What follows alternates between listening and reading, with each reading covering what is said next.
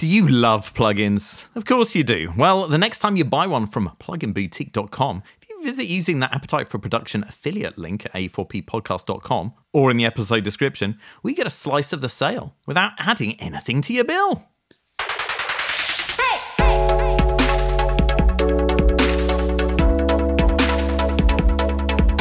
Welcome to Appetite for Production. It's Laurel and Hardy, but for plugins, right? Yeah, what was their catchphrase? Did they have a catchphrase? I thought it was just one was really tall and thin, and the other one was dumpy and fat. Well, hey, well, neither of us are tall, so who's going to be Hardy? Look, I'll be Hardy, it's fine. Maybe it's just Hardy and Hardy, but for plugins. Well, kiss me, Hardy, is all I have to say to that.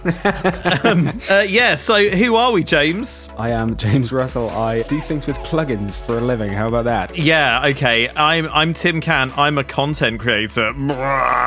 And I do music. Like, share, and subscribe. Yeah, yeah, that's right. Notification bell, please. And yeah, we do music. We talk about music tech stuff on a podcast. Did I say my name? I'm Tim Can, everyone. Hi. He's Tim Can. Let's get on with this show. Yeah, let's do it.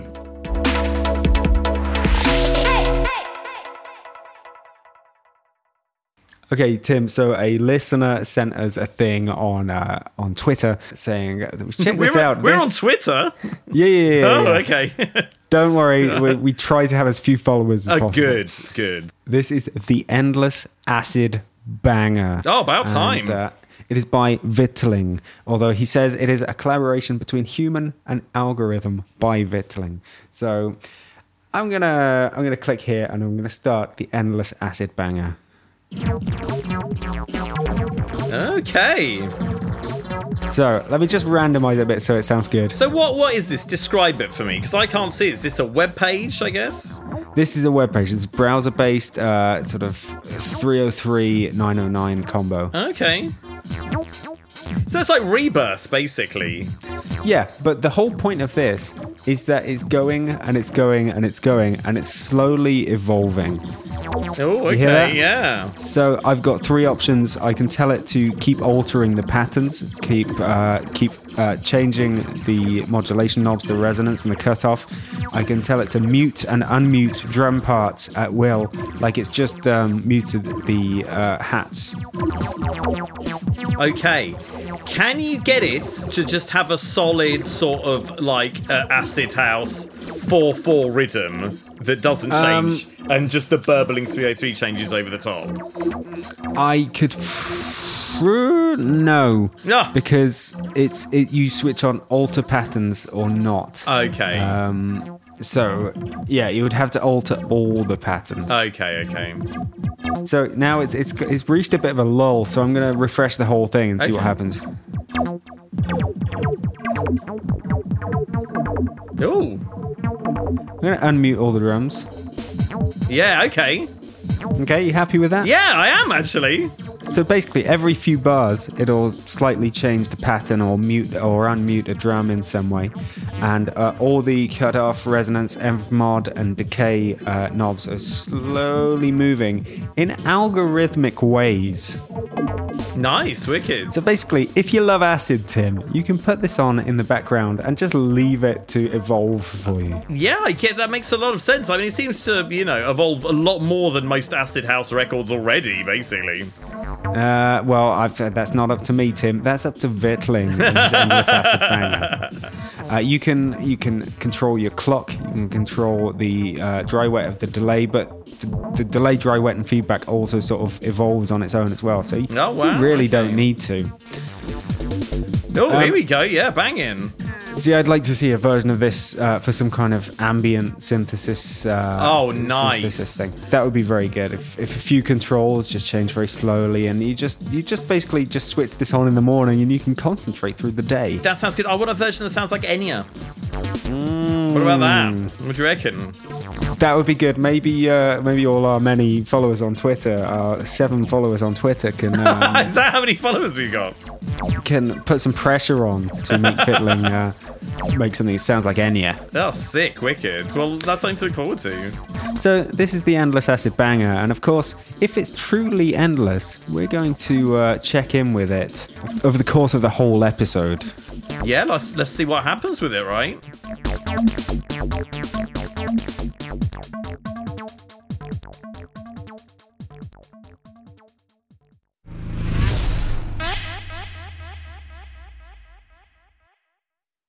Tim, big news this episode. We have a new release from FabFilter. Yes, long awaited, maybe, I guess. I mean, I thought maybe they wouldn't bother doing this. Yeah. But they have. Me too. I was always wondering. I was like, they don't seem to be doing it. They're making... It seemed when they were doing version 2s and even version 3s, it was all their mixing plugins. It was Pro C, Pro Q, stuff like that. Pro L got updated. And it's very much the mixing engineer's favorites, the things that FabFilter is seemingly known for. But now, yeah, Timeless 3 has just come out. It is their delay plugin.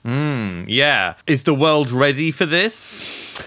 Yes, definitely. Oh, wicked. Okay, good. I sort of forgot, but this is reminiscent of Saturn 2, which they brought out like several months ago, I think, but I just didn't really pay any attention to that for some reason. Wasn't Saturn 2 years ago now? I'm pretty sure Saturn 2 was quite recent, was it not? Oh, man, they're all... I mean, these are really timeless plugins in that no one can remember when they... or if they came out, basically. My last visit, according to Google, to the FabFilter Saturn 2 page was on the 28th of May, 2020. Oh, wow, that is...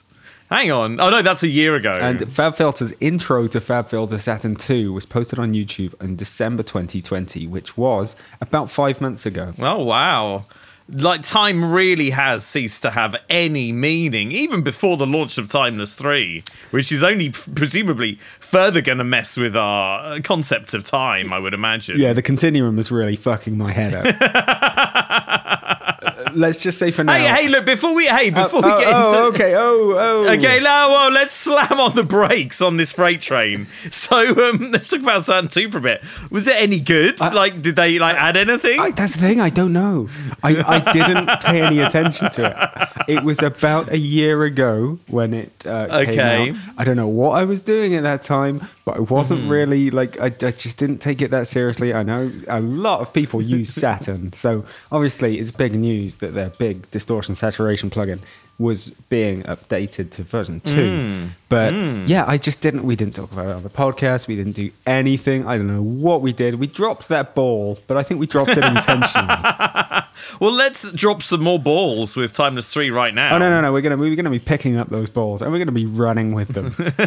Okay, wicked. So, do you want to know a bit about Timeless 3? Yes, I mean, I've already read the press release. All that information has left my brain immediately. Okay, well, I'm still going to not tell you anything yet because I want to talk a bit about Timeless 2 before I do. Yes, now, my recollection of Timeless 2 is a silver and green interface. Is that right? Yeah, lovely silver and green interface. That's exactly the style that we find ourselves in these days. It's 2021.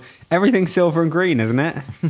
Yeah, that's right. We're living in the future, bro. What was it that you say? Grey and orange? Yeah. I feel like grey and orange is passé now. Let's go back to silver and green. Well, basically, if you think about a few more things about the Timeless 2, how it looked, it was basically just awash with knobs, wasn't it? There was a lot of information on the interface. I mean, I guess it was one of those clever...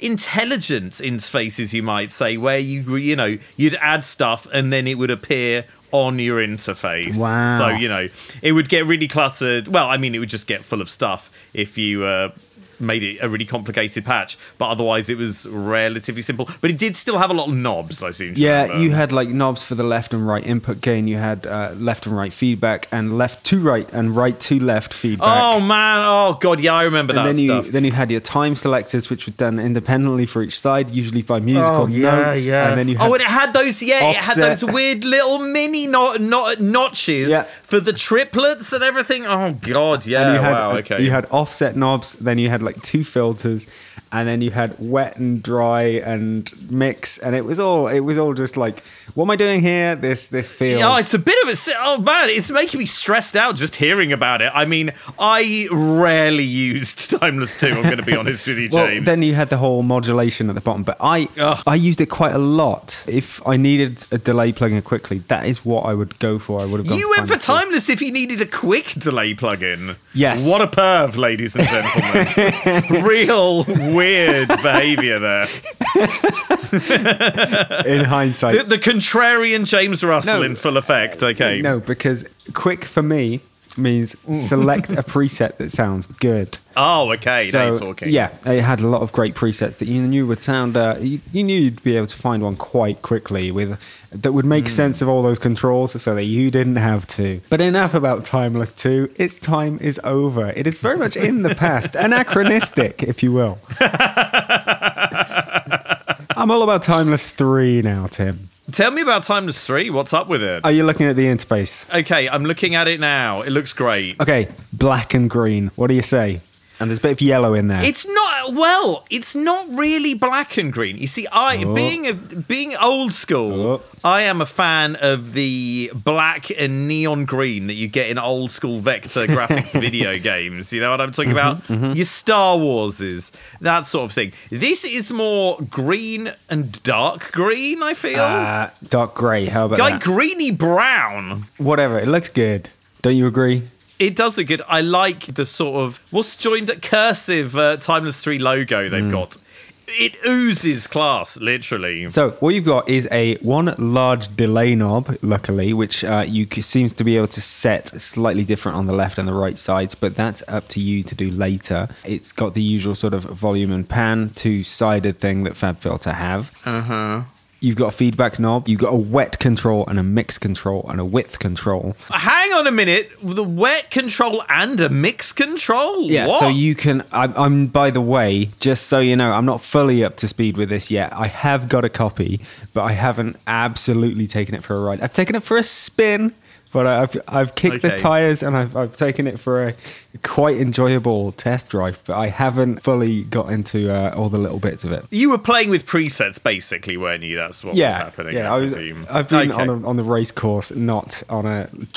not on a 12-hour drive up to Edinburgh. Okay, right, So, got it. Already, delay, feedback, wet mix, width. Those are things you can actually deal with in your brain, right? It's not Yeah, like sure. 16 knobs that all control the feedback in different ways. And it Yeah, seems right. that each of those has a few options you can choose to crank in if you want to do that. If you want to like do some cross feedback from left to right and you want to put more of that from one channel to the other channel, less from the other channel to one channel. That's all lovely. Across the top half, on the right, you've got basically what is an EQ, which you'd expect from FabFilter, just to emphasize or de-emphasize different frequencies.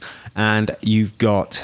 How would you describe that, the left side readout? Oh, God. So it's some bars representing taps, and I guess they're up and down depending on if they're left or right hand? Is that how it works? I don't really understand because they're all different lengths and shit as well. I don't know what's going on. It's quite a nice way to represent it. Let's say if you turn the feedback way up, they'd all be the same vertical height. But if... okay. The fact that they diminish as they go more to the right means they get quieter as time goes by. That makes sense. It does make sense when it's in use. It does make sense when you're using it. It's got left. You can visualize how your delay is set up pretty damn well, I find, using those if you want to. I think, to be honest, for me, it's more a visualization. I don't think I'm going to be using a graph display to decide if my delay sounds good enough. I don't know, man. Trust your eyes, not your ears. That's what people say, right? And okay, first big new feature is you got 5 effects to put into the feedback path. Okay. Are these that drive, lo-fi, diffuse, dynamics, Yes, and pitch? drive, by any chance? lo-fi, diffuse, dynamics, pitch. So pitch is the most recognizable one. If it inserts a pitch shifter into the delay feedback path, so when you delay something, it goes up and up and up and up and up and up. And up. Oh, yeah, nice. Dynamics changes the... I'm not entirely sure if...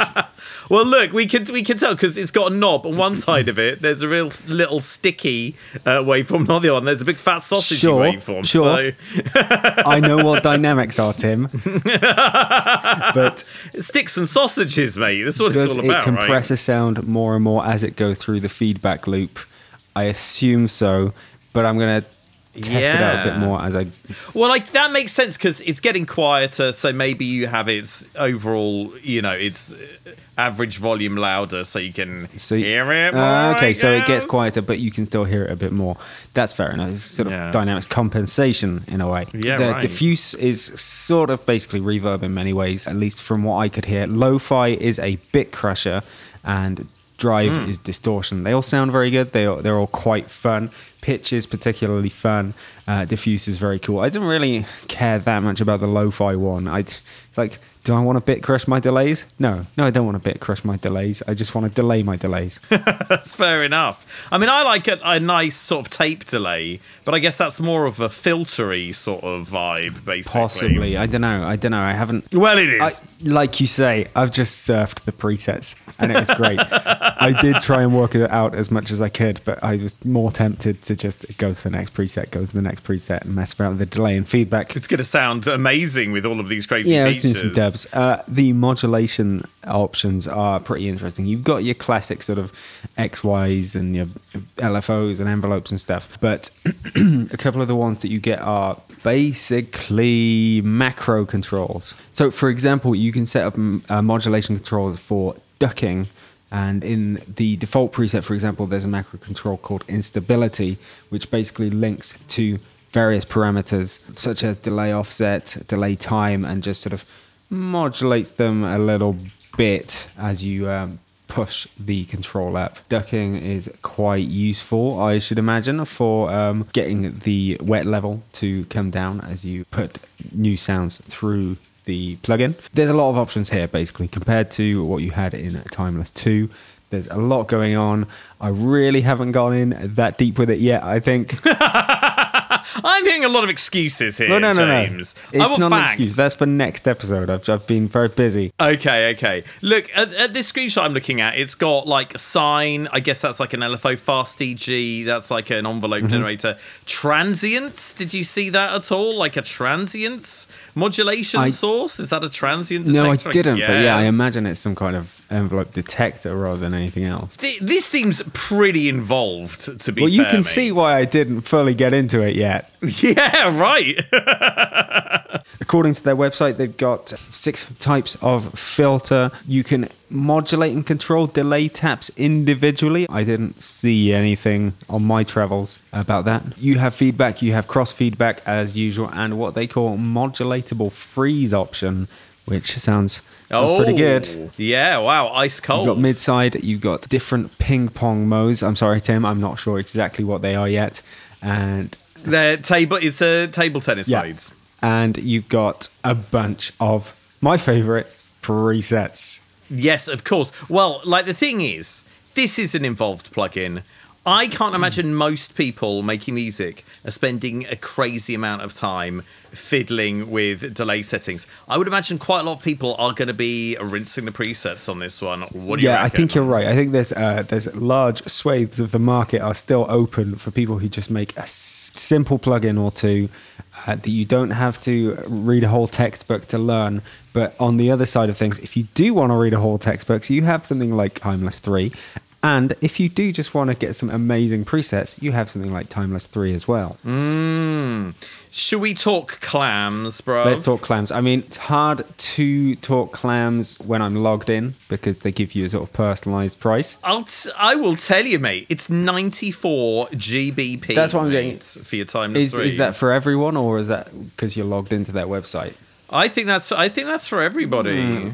Yeah, no, I'm not logged in. Let me 94 squiddies, bro. Yeah, let me look at 94 on Plugin Boutique as well. So if you wanna buy Timeless 3, you can go to Plugin Boutique and use our affiliate link, of course. Oh, nice. Yeah, do that. But yeah, definitely worth the demo. If you're looking for a new delay plugin, then why not? And yeah, I mean, I imagine a lot of people will have a FabFilter bundle, and I guess maybe they get some kind of free upgrade. I don't know. It does sounds like the sort of information that we wouldn't really have to hand, really. If I were to log into my account, I'd probably be able to tell you. What's my buy now offer? £94. Oh, wow. Okay, then. It says to upgrade from Timeless 2, please log into your account, and that's what I've done. And I do not see a personal upgrade offer for Timeless 2, so maybe that comes later. I can upgrade to Saturn 2 for 65% off. Oh, okay. And Pro L for 65% off. So, maybe you're looking at about sort of 30 if you've got a license already. Conjecture. First impressions, James. Is Timeless 3 a hit or a miss? Oh, wait, by the way, sounds fucking great. Oh, well, that's good. And you like the craziness of the presets? Did they do anything interesting? They did a lot of cool stuff, yeah, and there are a lot of interesting uses, which I'm not going to go in deep on here, but yeah, I want to play with it a lot more in depth before the next episode, and hopefully report back with some more details. Do you know, I can confirm your FabFilter Timeless 3 upgrade from 2 is probably going to cost you £32.90. There's very few clams to do that upgrade.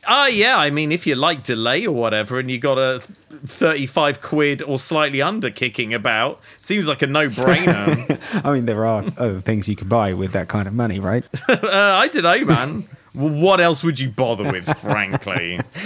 We'll be back to you next episode to let you know a bit more. Wicked. Stay on the edge of your seats.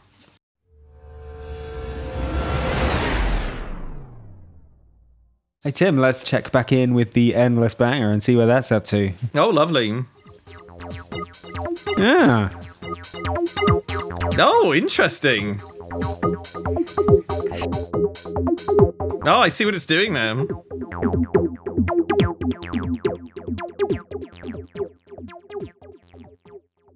Okay, Tim. Yes. This could be the most boring story, but I think brilliant. It's very significant. It is about a technology that I've been banging on about for a long time, and is it that pump you were talking about? No. That's okay. We don't talk about that on the podcast. Oh, okay. Oh, sorry, I forgot. No. That's just my private pump. There's nothing to worry about. Okay. This is Celemony's ARA technology. Do you remember? Do you know what that is? ARA? No, I don't. It's audio random access. And basically, what that means is it's a bit like VST or audio units plugin technology, a bit in that it allows you to run another piece of software in a DAW, a DAW. What? But up until now, it's been used just to get Melodyne running. You know, when you've seen in a DAW... someone I've seen things. You've seen people running Melodyne within a DAW, right? I know music software. Yeah, sure. Not just opening Melodyne up as a separate program, saving and reopening the DAW and importing again, but literally editing audio with Melodyne within their DAW. You've seen that, right? I've seen that DAWs have some kind of Melodyne integration, but none of the ones that I really use that much. Yes, the DAWs that have it are Studio One. And by the way, this technology that allows you to do that is called ARA, whatever you want to call it. Studio One was first because it's been developed by Celemony and PreSonus. It's also available in Cubase. It's also available in Logic. It's also available in Reaper. It's also available in Pro Tools. It's also available in Cakewalk, Acid, Traction Waveform, Nuendo, Samplitude, Sequoia, Mixcraft, and the only one seemingly that it's not available in are FL Studio and Ableton. Yeah, the ones that people actually use. Shit. There are other ARA supported things. Let's call them plugins for now. This press release says that Antares, iZotope, and SynchroArts have ARA plugins, but now Sound Radix apparently are also working on something.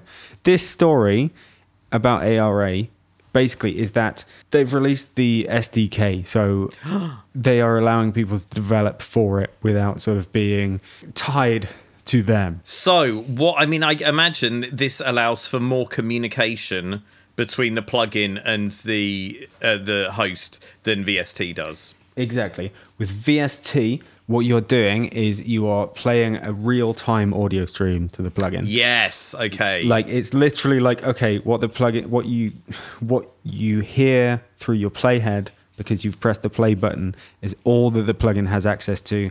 And when your playhead has passed a certain point, the plugin doesn't have access to that anymore unless it's intentionally stored it. But with ARA, the plugin basically gets access to the entire track and also other tracks as well. So oh shit! You can think about it in terms of a compressor. Like if you don't have look ahead activated, then you can't perfectly get a very fast transient. So with this, presumably, you could have sidechain from another track, and it knows what's going to happen before it's even flipping happened. It knows what's going to happen. Like Minority Report, mate. And you could say only activate that sidechain if a third track is playing. Oh my god! Or something like that. Or actually leave this EQ calmed down until the whole mix is kicked in, and it does that automatically. Those are examples of things that could be done. I'm not saying those are the things that have been done. It was a while ago, but basically iZotope, I think they put RX into Logic. Oh shit! Using ARA. Yeah, we didn't cover it because it wasn't like it was just RX and it was just Logic, but something along those lines happened.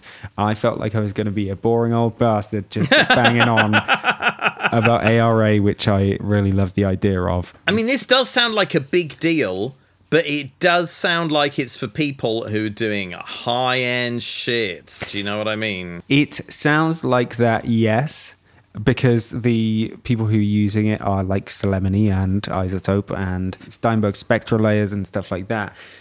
But I can imagine people doing more creative things with this. I can imagine people using the fact that there is a new technology that can do something that other things couldn't do in a completely different way to boring audio editing way. Basically, I think it opens up a lot if people can see something to do with it. There are possibilities opened up here. Yeah, I mean, what it makes me think of, and I don't actually know if it would be useful for this, because you kind of do this shit already with VST, but I'm thinking kind of emulations of analog summing that are somehow perhaps improved by having this extra information.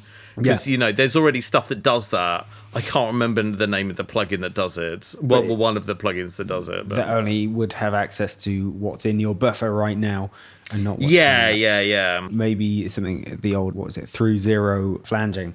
Oh, hell yeah. Yeah, what about through zero flanging? Let's bring that shit back. You basically have to go back and forward in time, which you can't always do if you've just got a constant running buffer of audio data. The example I always use is the most boring one, which is normalization. You couldn't use a plugin to normalize a track because you'd have to play the entire track for it to decide what's the highest level spike in there, and then it will be set to bring everything up. So that is at zero. That is a good example. Let me tell you what's going to happen with this, James. Reverse reverb the plugin. Oh, shit. That's a good which point. means that which is an end to music technology journalism, because all anybody ever writes is a guide to how to do reverse reverb, basically. Yeah, and Reese basses. Yeah. Hey, they'll never come up with a way to destroy Reese bass plugin tutorials. That's a very good point. Yeah, doing reverse reverb would be absolutely, that's a perfect use for let's get plugins. developing this shit now, mate. Yeah. We're ahead of the curve. Come on, no one else has done it yet. And you can build it straight into Logic. You can build it straight into Cubase, Studio One, Cakewalk, Pro Tools, Nuendo, You can list all of these ones again? Oh my god, okay. Mixcraft, Reaper, Soundforge, Acid, Waveform, and not Ableton Live, and not FL Studio. I guess this is going to be incompatible with the very concept of live, which is all about being real-time performance. Quite possibly.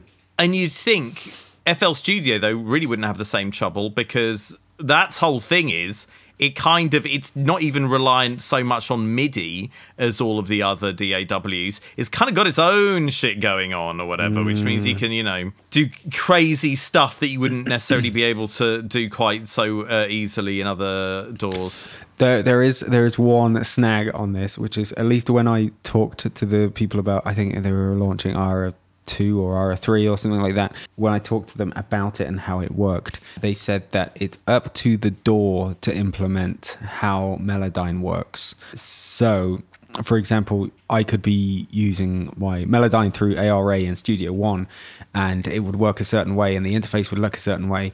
Oh, wow. And you could be using Melodyne through ARA in Logic, and it would be completely different. So you could have like a seamless integration where you wouldn't even, you wouldn't really feel like you were using Melodyne. You'd be just mucking about with your waveform as normal, but you'd have more options potentially. I assume that it's a lot easier to run things like that when you've just got Melodyne to cater for.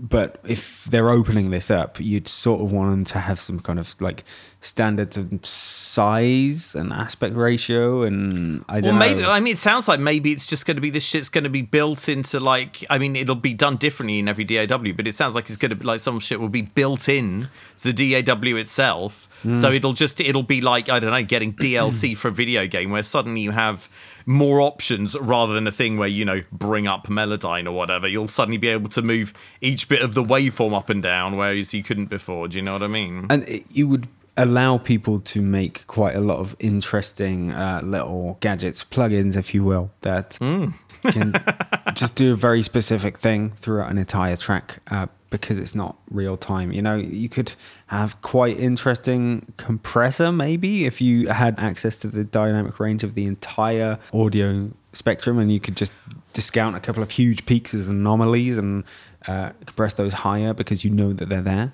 Yeah, I mean, the potential as well for analysis, I guess, is quite interesting because, I don't know, you could presumably have a kind of spectral view of your entire track and see what frequencies were coming from where, And that updates not as you in real change time. Yeah. Oh, yes. That's what I want to fucking see, mate. That would be the shit. Yes. That's why this may seem like a dry and boring release of an SDK. Oh, shit. Of some You've standard. opened my eyes. Yeah, it's what plugins are missing, basically. Okay, I mean, this is really going to be changing our definitions of what plugins are, because normally we think of a plugin as a VST or AU or whatever.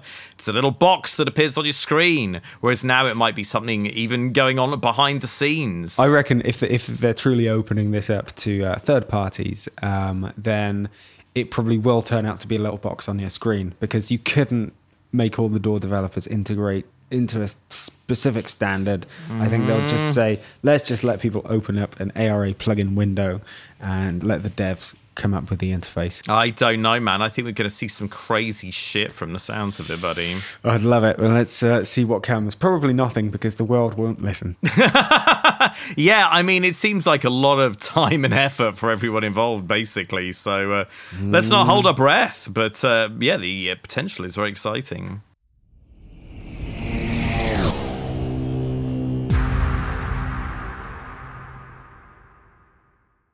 Timmy, let's check in with that the old Endless Banger and see where that's got to. Oh yes, intriguing. What's happening with it?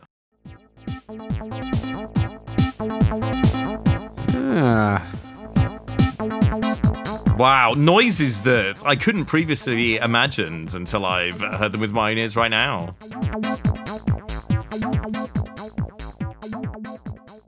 Last episode, I put a bit of a call out for someone who wanted to maybe work to do a bit of marketing for the podcast, and someone who may want to do a bit of web development work for the podcast. Now, I pretty much put all the information necessary in that episode, but the one piece of information Yes. I didn't put in that episode was how long you have to tell me that you want. And how long is that? Well, I didn't really set it, but I'm going to say before next episode, which is episode number 89, get your emails into a4ppodcast@gmail.com if you are still thinking about doing it. I've had applications, but if you're thinking about it, let us know, and hopefully the person can be involved in episode 89 launch.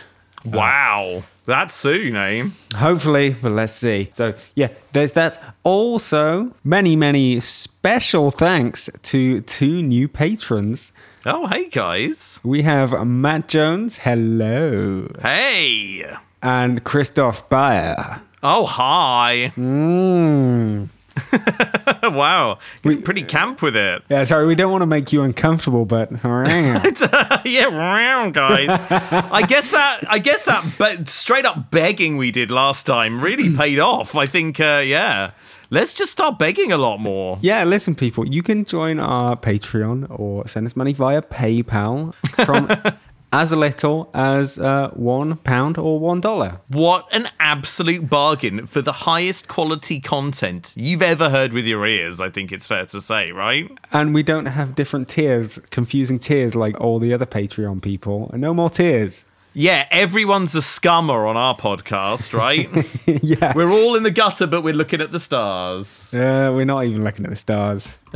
No, we're looking down further into the gutter and seeing how much further we can sink. Yeah, we might be lying in the gutter, but you're looking down into the sewer. Yeah, wicked. So if you like writhing around in the filthy gutter, we go and have a look at our Patreon page, right? Patreon.com/A4P podcast, or just go to A4Ppodcast.com and follow all the links and shit to get to the place you want to be. Yeah, wow, wicked. Some very clear instructions there. Nice one. We also sell t-shirts. Bye. Bye. James, I've got a bombshell for you. Okay, is this something I know already? Yeah, you've known it for ages. Oh. Yes, I've started up a YouTube channel, buddy, and I didn't mention it because on the podcast because I wasn't sure if I was going to be asked to carry on doing it or not, but I think I probably am going to be asked to carry on doing it, basically. Right. Yeah, I've been supporting you throughout this. Yeah, well, emotionally supporting me, yeah. Helping you to birth these videos. Yeah. Tim, let me describe it in whichever way I can. Tim has completely sold out and has become a Gen Z YouTuber pulling silly faces on thumbnails near you. Look, I hate thumbnails more than anyone, especially the silly faces. But look, we had the pics from the Appetite for Production photo shoot or whatever. I needed it to not just be a block of text on the thumbnail. I'm just seeing one you've done here about make risers and sweeps for free, and the sweeps element is a brush. Yeah, yes, this is conceptual shit, mate. I'm not mucking about with this shit. Also, there's tightening up your brake beats has got a literal pair of tights on it as well. Oh, I was wondering why. It is genius. Yes, it's to make you think. It's to make you think. I did think for a long time. That's because your brain is on a lower level than mine is. Yeah. I'm operating at a very high level of intelligence. Right. So as you might imagine, these are music production tips. I've done them in a bite-sized flipping format because everyone seems to hate long videos. I hate it myself when I'm trying to find out some information. You see a video, it's 17 minutes long. The actual bit that you really want to learn about is 5 seconds long or whatever. Yeah. It's a waste. And also, as well, tying into that, YouTube has got this format that's in beta stage, appropriate as a beta male, called Shorts, which is its answer to flipping TikTok. So if your video is at least as tall as it is wide, so square or taller, and it's under 60 seconds, it counts as a short. And it could potentially get some extra exposure on the Shorts channel. My videos generally don't, but they have had a little bit of a boost from that as well, basically. I've seen all your shorts. Except one. Hey, eat my shorts. Which one haven't you seen? According to YouTube, the one I haven't seen is synthesized tension strings. Oh, okay. Do you want to guess how one might synthesize a tension string? Is it using Serum? It is, but that's in the thumbnail, so that's not really... My cheat. Come on. Well, first of all, what is a tension string? It's a sustained high-pitched string that plays on a single note. Ah, okay.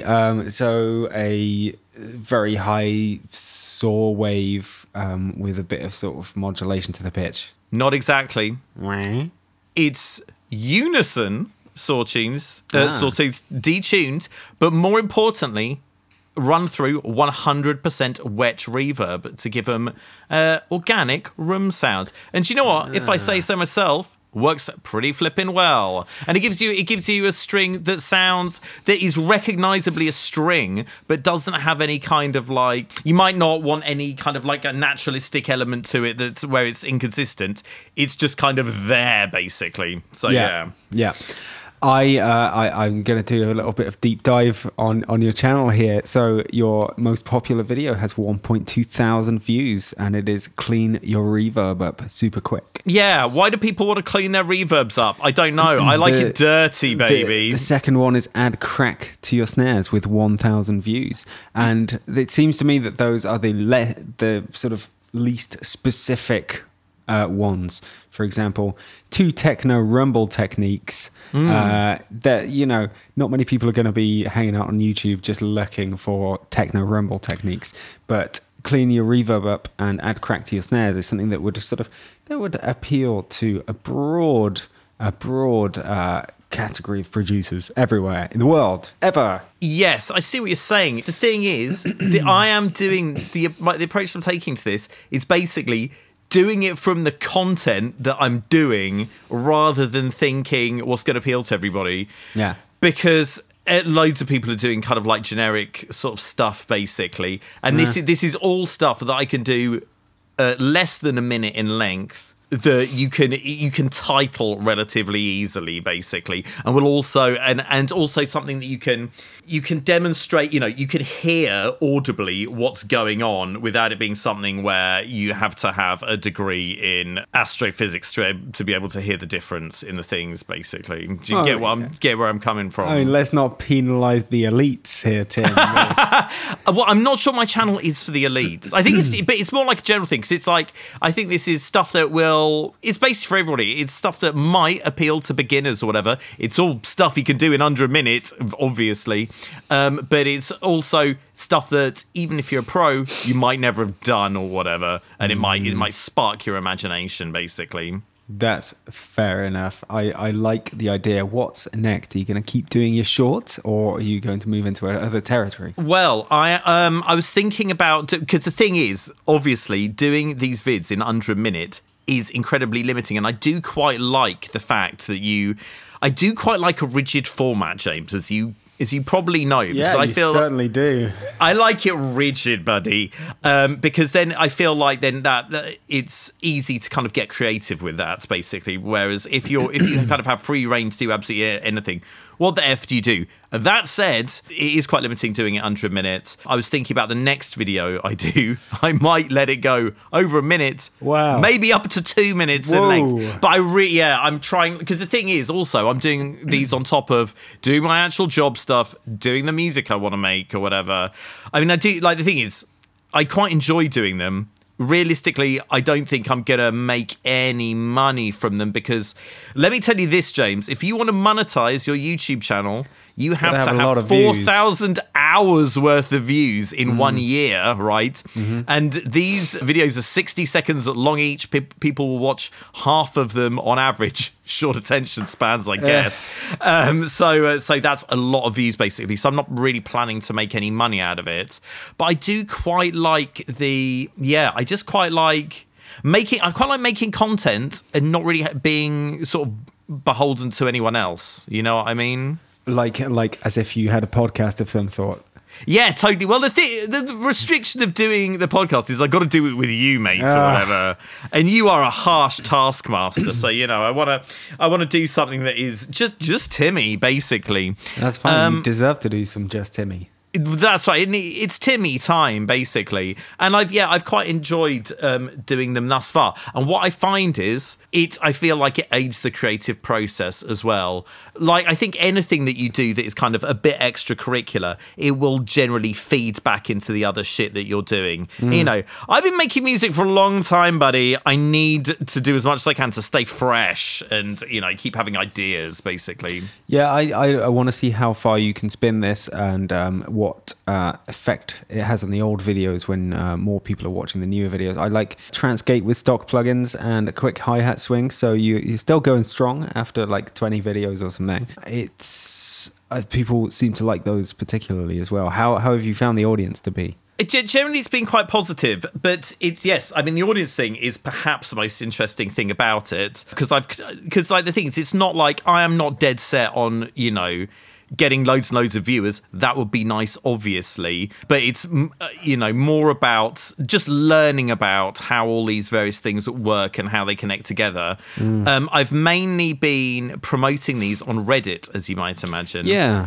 And the thing with Reddit is, I don't want to piss anybody off, basically, because when I'm looking at Reddit and I see someone's stupid flipping mugshot come up on the thumbnail, I want to shoot myself in the face. So I really don't want to upset anybody. So I haven't really been spamming it crazily. I have already been banned from one subreddit for self-promotion, I guess, which is weird because it's the techno one. And I put up the so I did a couple of techno specific ones, the techno kick rumbles, and also like a techno-y, like a dub techno stab thing. I think those both did quite well on the techno subreddit, but nevertheless I got banned after that. I wrote an apologetic message to the mods asking if I could be unbanned if I stopped posting that stuff. I got no reply. So but I'm still reading it though. You can't stop me from doing that, anybody. So yeah, also the EDM production subreddit, a mod told me to not post any short videos. Because if it was under 60 seconds, you could just as well write it up in a text post, which I think is I don't think that's no, like it's much better to watch a video because you can hear what it sounds like and you can see what you have to do. That's not fair r/EDM production at all. But hey, look, I would not want to be a mod of a subreddit, basically. So I'm not going to slate them or anything. Sure. I'd much rather they're doing the moderating than I am, so I'm not gonna be a little bitch about it. It's like saying like Mr. Obama that speech is all well and good, but can you just write it down next time? It's like there could have been some more dancing. Do you know what I mean? Did you have to get everyone in the same place to watch it happen? Yeah, I know. Yeah. It's just like, look, the thing is, it's tricky because it's like what you really want to say is no shit content, only good content. But, people can't really, judge whether stuff is shit or not. I mean, I hope my stuff's right. Where it does seem to be doing pretty well is the Ableton subreddit. Yes. So, because I'm doing everything in Ableton. I think people, when they don't really like to have to learn from something that they're not using themselves. So I feel like if you're using third-party plugins, people will be like, well, why aren't you just doing it in stock plugins or whatever? Well, it might be better in the third-party plugins, and these are transferable skills. It seems like people don't really have to want to do that level of abstract thinking, but whatever, I'm going to carry on using third-party plugins because often they're better. You know that my advice is usually to anyone and doing anything is to go niche. Right. And I'd encourage you to stick to become a live tutorial person rather than become a general music production tutorial person. It just on principle of go as niche as possible. The thing is, I want to do the stuff that I want to do, really. Yeah. I'm not really trying to build like a business where I'm teaching people how to use Ableton Live specifically. But I do get your point. I tell you what was really interesting was I experimented with not posting these on Reddit. Got about 1/10 of the views for that video. So is that the Euro and trance kicks? That's exactly right, mate. Yes, which is pretty niche, to be fair. Yeah. It's it is a less transferable sort of technique than a lot of the other stuff. I mean, that technique really does only apply to 90s Euro and trance, basically. But yeah, I mean, it feels like if you're trying to promote something, it's really an uphill battle unless you've got an external source, as YouTube would describe it, basically. Yeah. So, yeah. I don't know if that makes you think of anything. No, just how horrible it can be to be creating stuff and not have the inclination to properly promote it. Like you do with this podcast. Well, yes, exactly. That's exactly right. And the thing is, I am not like... The whole point of these videos, are there's things I can do quickly that I can do for myself, and I don't have to worry about generating income from them, so that I don't have to spam the hell out of them. Because I tell you what, James, I don't care about social media anymore. I don't want to be on social media. Yeah. I don't want to use social media. I'm fully with you. That's why I'm trying to get someone to do some marketing for this thing, because it's not new for me. I just haven't wanted to look at social media for probably a few years. It makes me want to be sick, any form of social media. Yeah. It's repulsive. Yeah, I find it really, really awful, basically. But on the other hand, I still want to reach out and touch people. You know what I'm saying? Yeah. But I want to touch them for a minute or less on YouTube. It's really hard to just sort of. What I'm trying to do, and what I'm trying to do with the podcast as well, is to basically not compromise on making it, shall we say, accessible, or trying to hustle it into as many places as possible, but just leave it to be as good as it can be. Spend all the effort that is available, not that that's much at the moment, but all the effort that is available on making the podcast itself as good as it can be, and regular, and trying to let it sort of grow on its own, and then without having used any, as it were, cheat codes to try and grow it artificially, whether that's like a load of advertising or a load of trying to get it promoted and hustling around in forums and stuff like that, then you would hope that the audience you end up with is a very genuine audience, and eventually you pass a certain critical mass point, and you have what is a non-compromised, genuine podcast, which grew very slowly, but is unstoppable. So stick around for another 4 years or so. And oh, God. Look, here's what I'm thinking. I feel like these days, the way things are going, if you want to make a living out of, say, a podcast or a YouTube channel, it's a race to the bottom. You have to cheat. You have to make stuff real lowest common denominator. That's the way things are heading. And I feel like media is getting worse as a result. Yep. On the plus side, there's still people out there making good niche content. Maybe they're not making a living out of it, but the content is still out there. And I feel like that's more the thing that I feel like I'm slotting myself into, basically. I agree that it's a race to the bottom, and but that's the entire point of me doing this, is to be the contrarian. And I'm not going to join your race to the bottom. I'm going to do the right thing, and if it doesn't pay off, then fine. But if it does pay off, it'll probably pay off properly, and it won't just be a flash in the pan sort of thing. Yeah, I mean, I think we are in a privileged position where we can do things that aren't necessarily going to make us loads of cash right away, basically. Because we're kind of old school. We're coming from the old school. I think people who are starting out now, it's probably like, okay, this has got to make some money eventually, or I have to give up and I have to get a 9 to 5 in an unrelated sort of thing. Do you know what I mean? Yeah. I don't know. I don't know how I feel about that. Everyone has a bit of time, or almost everyone has a bit of time to spend on the thing that isn't going to make anything back immediately. Even if that's just working before work or after work, if you've got a standard job, it gets a lot harder when you have a family. I've got a certain amount of time that I can spend on doing those kinds of things, but I'm at the point where things that I was doing a few years ago that weren't going to pay back for a few years are paying back. And so it sort of makes that less meaningful. And I'm sort of living off the fruits of past labors a little bit already. That's cool. But that's, not everyone can do that, but I did make the decisions that helped me to do that in the past. I mean, it's a real, if you want to do creative stuff, hang on 1 second. Hold up. Door. Tim's gone to answer the door. Who could it be? Is it Mr. Postman? I've got one for the basement flat. Yeah, no, they're not in. No worries. Someone with a parcel for that is the flat above or below. Tim has accepted delivery on their behalf. I'm ground floor flat. Okay, that's for you then. Oh, wow. Okay. Oh, I wonder what it is. Oh, taking a while to come back from the door. Oh, here he is. I wonder what it was. Hey, sorry about that. Hello, Tim. Was it a big one? It was a postie with a package from my downstairs neighbour that was completely soaked through with water.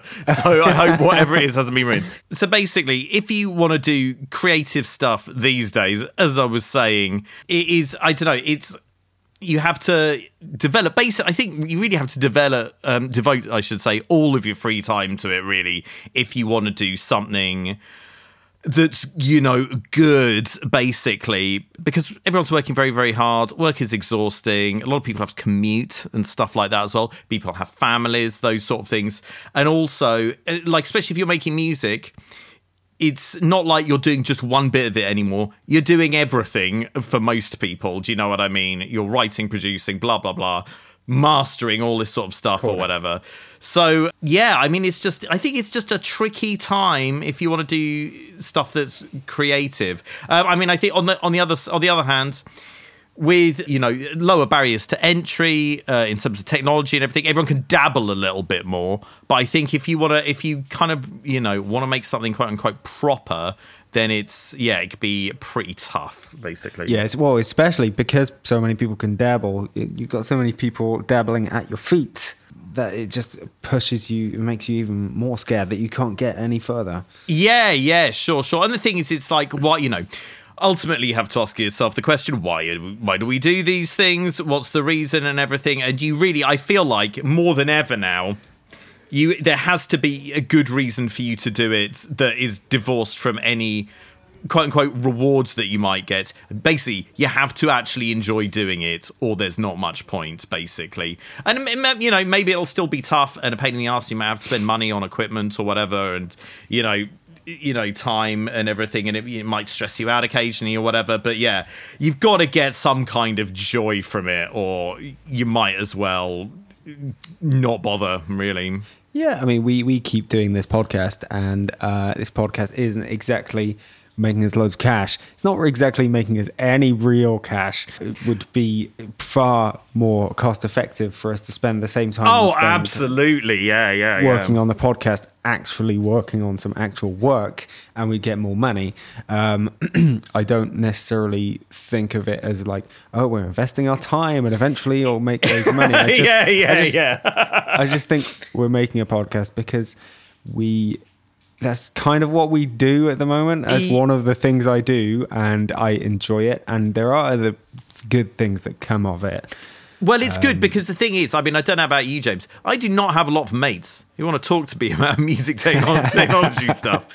So, you know, and I think that's going to be true for a lot of people. Like, a lot of people in their lives won't have the opportunity to talk about, you know, the music that they're into with other people and stuff like that. So I feel like you have to maybe you have to create this sort of structured way of doing it. You know what I mean? And I feel we may have a bunch of decentralized, distributed clams meaning listeners. But occasionally you hear from a listener, and occasionally listeners get in touch. Whether I'm not trying to plug anyone to give us money or anything. I'm just saying, like, for example, when I said that I wanted some people who might want to help us do a bit of a job for the podcast last episode, people got in touch, and it's like, oh, there are definitely people out there, and there's definitely stuff happening, and those download figures that I look at every so often are real people, and those people are actually listening, and you know, they're all bots. James, you're kidding yourself. 99% bot. I get it.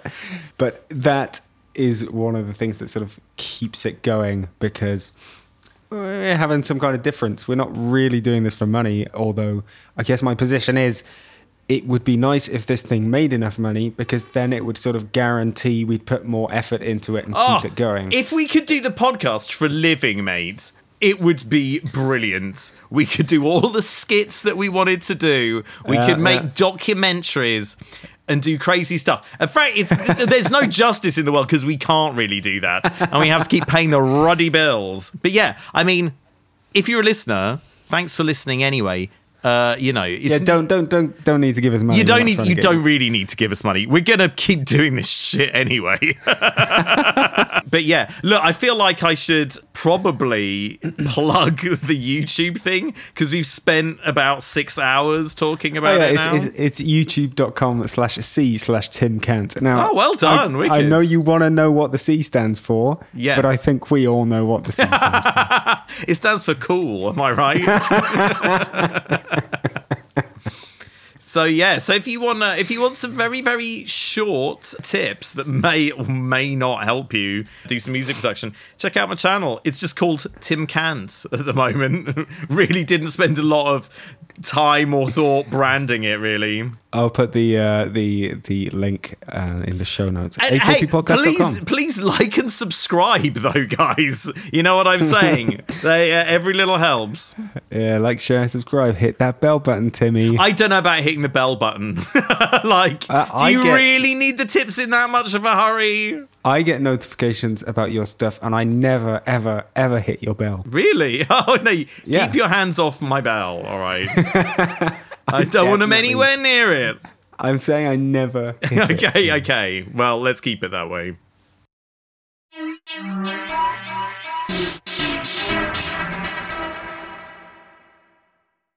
James, we've forgotten about the endless banger.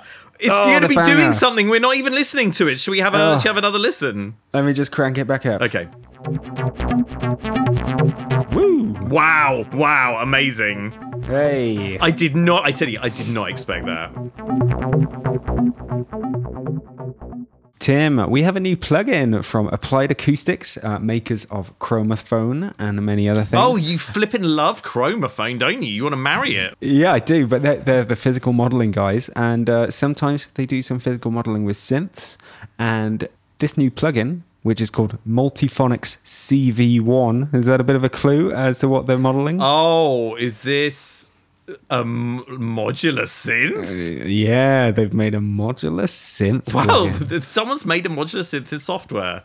Well, up until a few years ago, there weren't really many viable software modular synths. There were some sort of independent indie ones, but then we had the Softube one, you have the Cherry Audio one, VCV Rack. That's the open source one, right? Reactor blocks. Yeah, true. But that was again in the last few years. So for a while we didn't have very many viable ones, but now we got a load of them, including AAS Multiphonics CV1. You want to have a little look at it? This is bargain priced at 99 clams. Intro sale 79 US clams, James. That's not bad. Yeah, and you can get this in Plugin Boutique as well if you want to use our affiliate code to get it. Yes, Applied Acoustic Systems Multiphonics CV1. What modules do we have? Let's look at the oscillators. Classic VCO, which has your sort of normal synthy waveforms and pulse width tuning and FM. You got a compact VCO, which has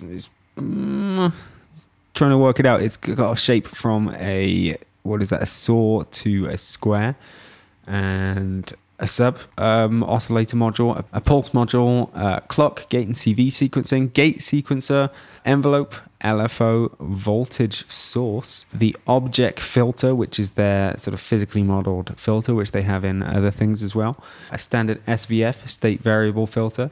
You've got a load of sort of utilities, mixing utilities, dual mix, polarizing mix, inverter, limiter, bias, 2 delays, one called delay, the other dual delay. Wow. Logic, glide and quantizer, sample and hold, scale, level, slew limiter. Everyone loves a slew limiter.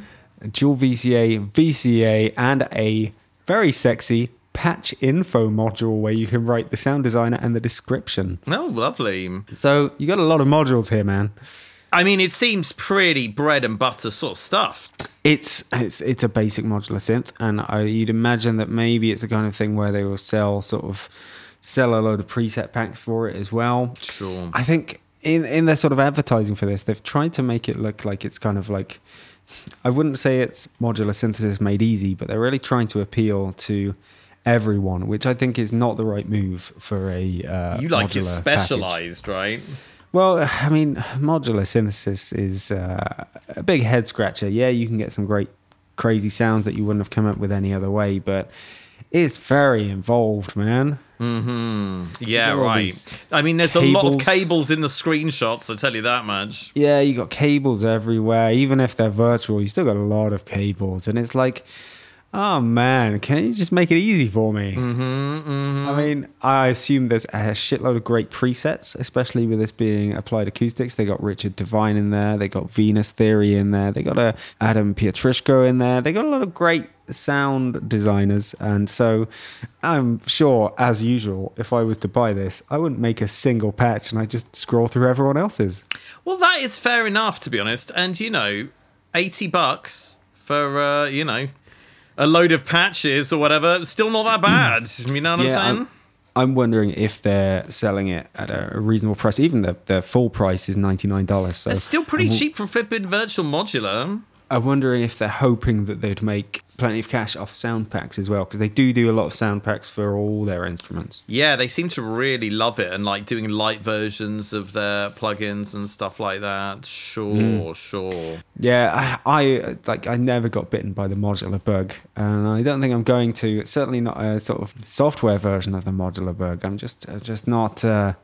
Doesn't appeal, man. Are you intrigued by the object filter that appears to be a physical modeling module? That's the one bit of it that really intrigues me. I bet it is, like, mate. You bloody love it, don't you? Yeah, it's got bars and membranes on there. And A I'm virtual like, ooh. harp by the looks of it. That's what I want to see. Yeah, that's the resonant quality that I'm looking for. But yeah, I wanted to bring this to people's attention because it's good and Applied Acoustics are great. And if you wanted to get into virtual modular synthesis, then I'm sure this is good. It doesn't really appeal to me. Yeah, right. Who knows? Let's see what happens with it, I guess. Yeah, well, I reckon AAS launches new sound pack, AAS launches new sound pack, AAS launches new sound pack. It's fair enough. Well, let's keep an eye on it. Let's see if that does happen. Let's not keep an eye on it. I just want to... Don't want to see it again. Let's keep an eye on it. No, I don't want to see it again. No, I want to keep my eyes on it. Okay, you keep your eyes on it. Don't tell me when anything happens. Okay.